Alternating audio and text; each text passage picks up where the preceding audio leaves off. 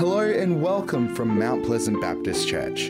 This podcast you're about to hear was recorded at our Burragoon campus. So sit back, relax, and enjoy what God has to say to you. Well, it's great to be with you, even if it's online, disappointingly, and not in person. But thank you, it's great to be here. And when Nick gave me the title of this message, I felt actually really quite excited about preparing for it, because what a great subject, being kind. In fact, the whole series, Being Like Jesus, is just incredibly timely as we travel through these really challenging times in the world at the moment. So what perfect timing to re-examine what it means to be formed in the image of Christ. Well, kindness is timeless. The ancient Greek philosopher Aesop said, "No act of kindness is ever wasted." And in more recent years, Mother Teresa said, "Kind words can be short and easy to speak, but their echoes are truly endless." And I think they're both right. I did a quick review of my own life, which sadly is beginning to take a little bit longer these days, but I wanted to see what percolated to the surface in terms of kind things that people have done for me. And there were many things, but I particularly remember a time when my mum was very unwell back in the UK, and I was trying to live with a foot either side of the globe. And people were so kind, dropping meals round for my family, helping with childcare and so on. And I've never forgotten that. I'm so grateful. And yet my favourite story of kindness and the legacy that it has the potential to leave is about a man called Trevor Huddlestone. Now, he was born into a well-off family in London, but he became an Anglican priest, and his calling was to work amongst the poor and the vulnerable. He worked in South Africa and was one of the very earliest opponents, very vocal against apartheid. He lived in Johannesburg, and one day while walking through a township, he saw a young mother and her little boy coming towards him. Now, the child remembers that this very tall man in a full black cassock with matching hat went out of his way to step past them into the gutter. He swept off his hat, bowed at his mother, and wished her a good day. Well, the little boy was completely astounded, to say the least. And the little boy was actually Desmond Tutu. And he never forgot that act of kindness from a white man to his mother. And that act of kindness left a very rich legacy, I'm sure you'll agree. Let's hear from our reading now, which is 1 Thessalonians 5, verses 12 to 15. Now we ask you, brothers and sisters, to respect those who work hard among you, who are over you in the Lord and who admonish you. Hold them in the highest regard in love because of their work. Live in peace with each other. And we urge you, brothers and sisters, warn those who are idle, encourage the timid, help the weak, be patient with everyone. Make sure that nobody pays back wrong for wrong, but always try to be kind to each other and to everyone else. Well, nowadays we often hear the terms random acts of kindness and pay it forward, which are lovely ideas. But I wondered, is this the same as biblical kindness? Can kindness actually set the Christian apart, and more importantly, perhaps, the community of believers? Because, of course, Paul's letter was to the Thessalonians. It was to a group of people. So let's have a look firstly at God's kindness. Now, the writer of Proverbs said, "Whoever pursues righteousness and kindness will find life, righteousness, and honour." If you've been on holiday to Bali, remember those days when we used to go travelling? You'll have seen the little shrines outside people's homes and the hotels and so on, with maybe flowers or fruit, perhaps even cigarettes, which are being offered to the Hindu gods in a sort of deal, I'll be good to you, you be good to me, appeasing the gods. Because rarely do you encounter in other religions the idea that God is kind. Well, in contrast, the God of the Bible is supremely kind. The psalmist wrote, "Give thanks to the Lord, for he is good. His loving kindness endures forever." And the ultimate act of loving kindness was God the Father sending his Son, the Lord Jesus Christ, for the purpose of saving us from our sins and so that we could be restored into relationship with the Father. And his horrible death on the cross, which he freely accepted, was an act of supreme mercy, but also of undeserved kindness. And Paul writes about this in several places in the New Testament, that it's actually God's kindness that leads human beings to repentance. And over the years, having heard so many testimonies before people are being baptized here at Mounties, I think we've all heard that, haven't we? How God has reached into people's lives with his loving kindness, and they've been transformed and wanted to respond to that kindness. And this gift is freely given. It's not something that we can earn by paying it forward or random acts of kindness. Titus 3 says, "But when the kindness and love of God our Saviour appeared, he saved us, not because of the righteous things we have done, but because of his mercy." And kindness was so apparent in the life of Jesus. I've always loved that interaction that he had with the leper when the leper comes to him and says, "If you are willing, you can heal me." And Jesus looks at him in love and says, "I am willing." And I've always found that really moving. And I've always loved his interaction with the woman that had been bleeding for 12 years, how he was so kind to her and restored her. And the time that the woman was caught in adultery and about to be stoned, how kind Jesus was and compassionate, and yet he challenged her to change her ways. Jesus exuded kindness. So let's look more at what biblical kindness is. We live, I think you'd agree, in an increasingly polarized, hostile world where intolerance, road rage, ridicule of other people abounds. I think perhaps the first show, The Weakest Link, was the first in that genre of TV programs that are all about slating other people, making other people look bad so that you can win. It's so competitive at the price of other people's well-being. And I thought about that, and maybe it's just that kindness doesn't sell as well. I don't know.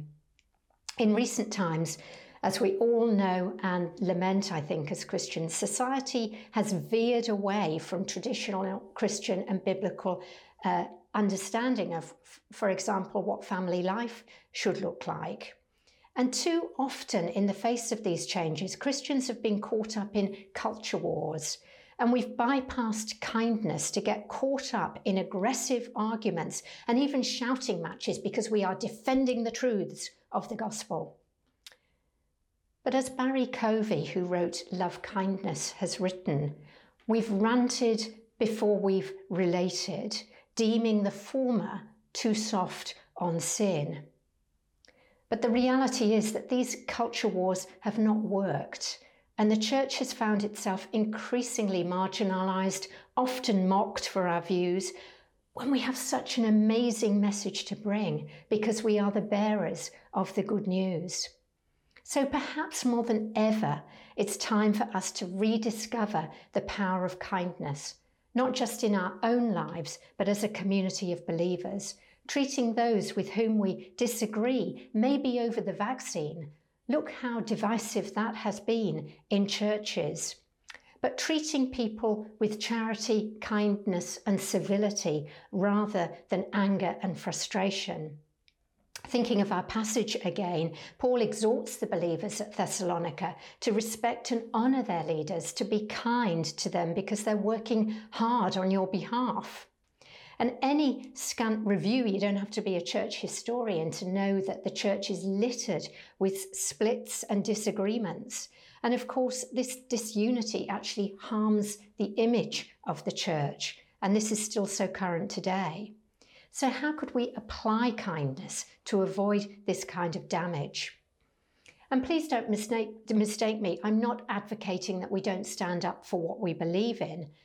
But kindness is actually not incompatible with courage. Trevor Huddlestone was an enormously kind and courageous man. He vocally took on apartheid and he made many enemies because of that. Jesus was also a very kind man, as well as being hugely courageous. So kindness actually embodies courage, but courage does not necessarily embody kindness. And when it doesn't, the result is aggression. Now, kindness is not aggression, but neither is kindness niceness. And when I was at school, I remember successive English teachers saying, do not use the word nice in your writing because it's such a weak adjective. And niceness is pleasant, but it lacks conviction. It's bland and it fails to speak out when that would be the kind thing to do. Niceness can be false. Now, kindness is found right throughout the Bible, but you won't find niceness. And to summarize, using Covey's, what I have found very, very helpful description, he says, aggression is hard in the center and hard on the edges. It's confrontational. Niceness is soft and spongy in the center and soft on the edges because it's a people pleaser and it can be cowardly and false. Kindness is firm in the center and soft on the edges. I think that's a great description because kindness is a biblical way of living. And we all know that it's a fruit of the Holy Spirit. It makes Paul's shortlist, which is found in Galatians 5. And it's actually a natural result of the Holy Spirit's presence in our lives. But going back to the start of the series, Simon said in the message, Be Filled, that it's not a one-off event when we become believers. We need to be constantly, actually daily, praying to be freshly infilled with the Spirit of the living God. And then we can exhale kindness and we can be the fragrance of Christ wherever we go. Because being kind is not a good works campaign. And William Temple put it this way: it's no good giving me a play like Hamlet or King Lear and telling me to write a play like that. Shakespeare could do it, but I can't. And it's no good showing me a life like the life of Jesus Christ and telling me to live a life like that. Jesus could do it, I can't. But if the genius of Shakespeare could come and live in me, then I could write plays like his. And if the Spirit of Jesus could come and live in me, then I could live a life like his. And of course, God's purpose is to transform us to be Christ-like, and God's way of doing that is to fill us with his Holy Spirit so that we can increasingly live like Jesus did. So in this way, kindness is so much more than random acts of kindness or pay it forward, which are both great things to do and very worthwhile. But actually, I'd say they fall short of biblical kindness because it's not random, it's radical, it can be brave, it's daring, but most importantly, it's intentional. It can heal relationships, it can empower leaders, and it can even reconcile nations. Wouldn't it be great to see that in our world at the moment? Kindness, as Jesus lived it out, can move mountains. But he did not shy away from the difficult things. He wasn't afraid to challenge people to change their ways. If he'd been nice, he would have just turned a blind eye to the sin in their lives. But he wasn't nice. He was kind. And Jesus was a master of attacking the issue rather than the person.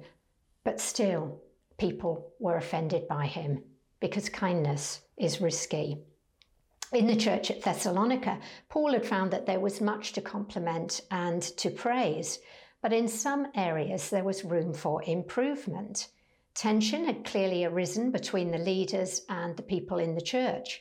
And the done thing in the culture that they were living in was to pay back wrong for wrong because it was an honor-based society. But Jesus had taught that this was not to be the way for his followers.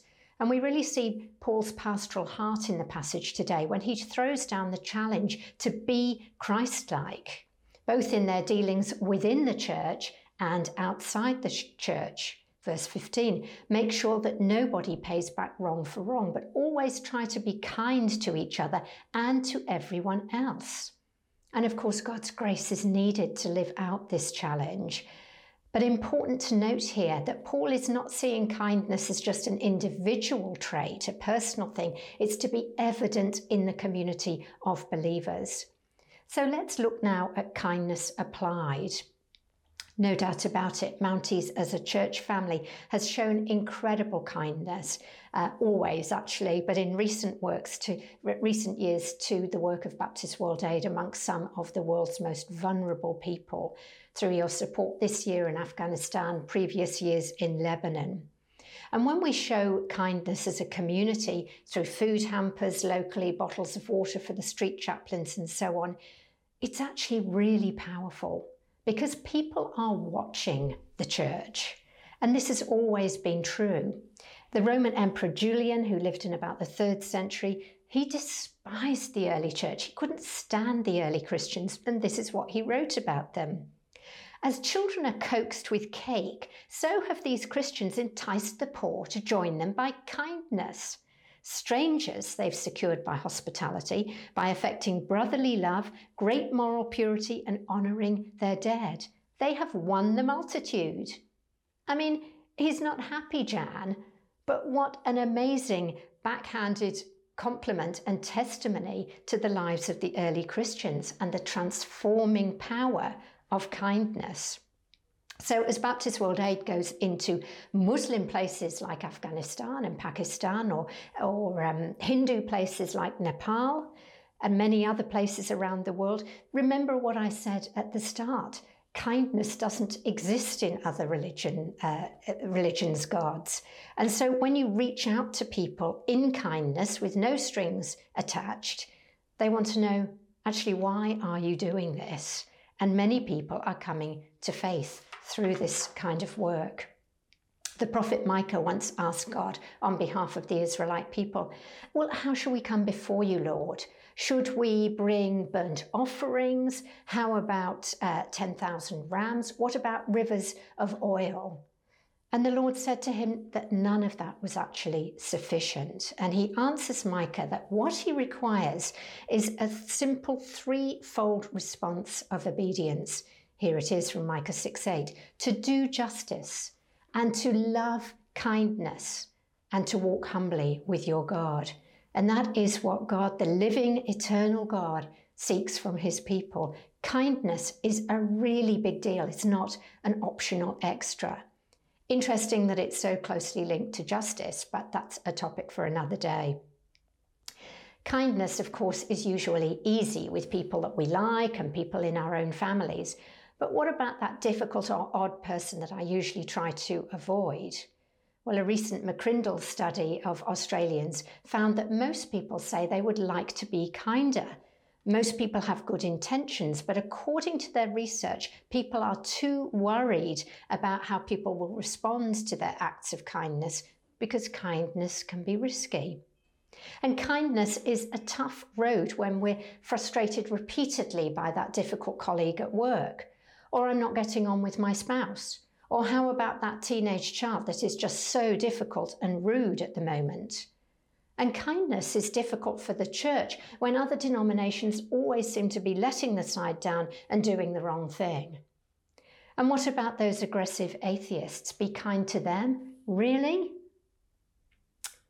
I think it's then that we find that actually kindness is not intuitive to human beings and it's not random. It has to be intentional.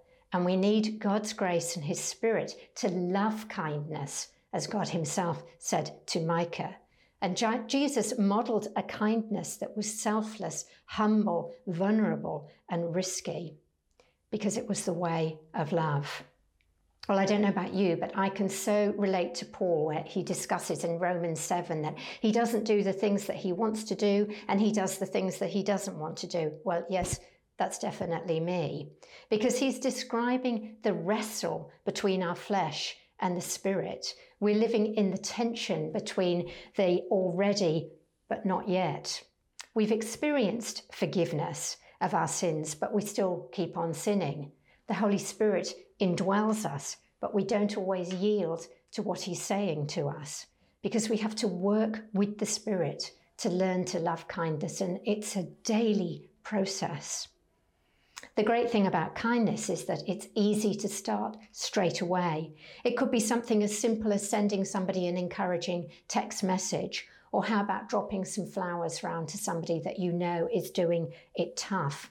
One good thing to come out of the pandemic is that it's a great season for us individually and as the church to up our levels of intentional kindness and to ask the Lord to help us to do that.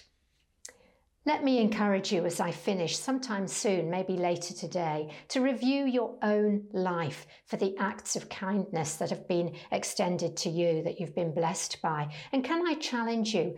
Are you a person who loves kindness? Not just as a recipient, of course we all love it when people are kind to us, but are you a person who is pursuing kindness? Is your heart to be part of a community of believers here at Mounties that is kind to everyone, regardless of their point of view, that behaves in a way where we're able to listen and relate kindly before we rant at people?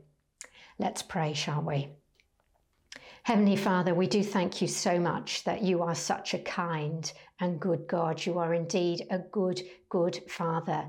And we pray, Lord, that you would infill us with your Holy Spirit and help us to love kindness so that we can relate well to other people and that they would see your life and your goodness and your joy residing in us. We thank you, Lord, for the eternal truths of this word, and I pray that you would help us to apply them to our lives. And in your precious name, Lord Jesus, we pray. Amen. We hope you enjoyed this podcast brought to you from Mount Pleasant Baptist Church. Our prayer is that what was said today inspires you and strengthens you in your faith. If you would like to talk to someone about what you've heard today, you can contact the team during office hours on the number you can find on our website at mounties.org.au. Thanks for joining us. We look forward to having your company again soon. God bless.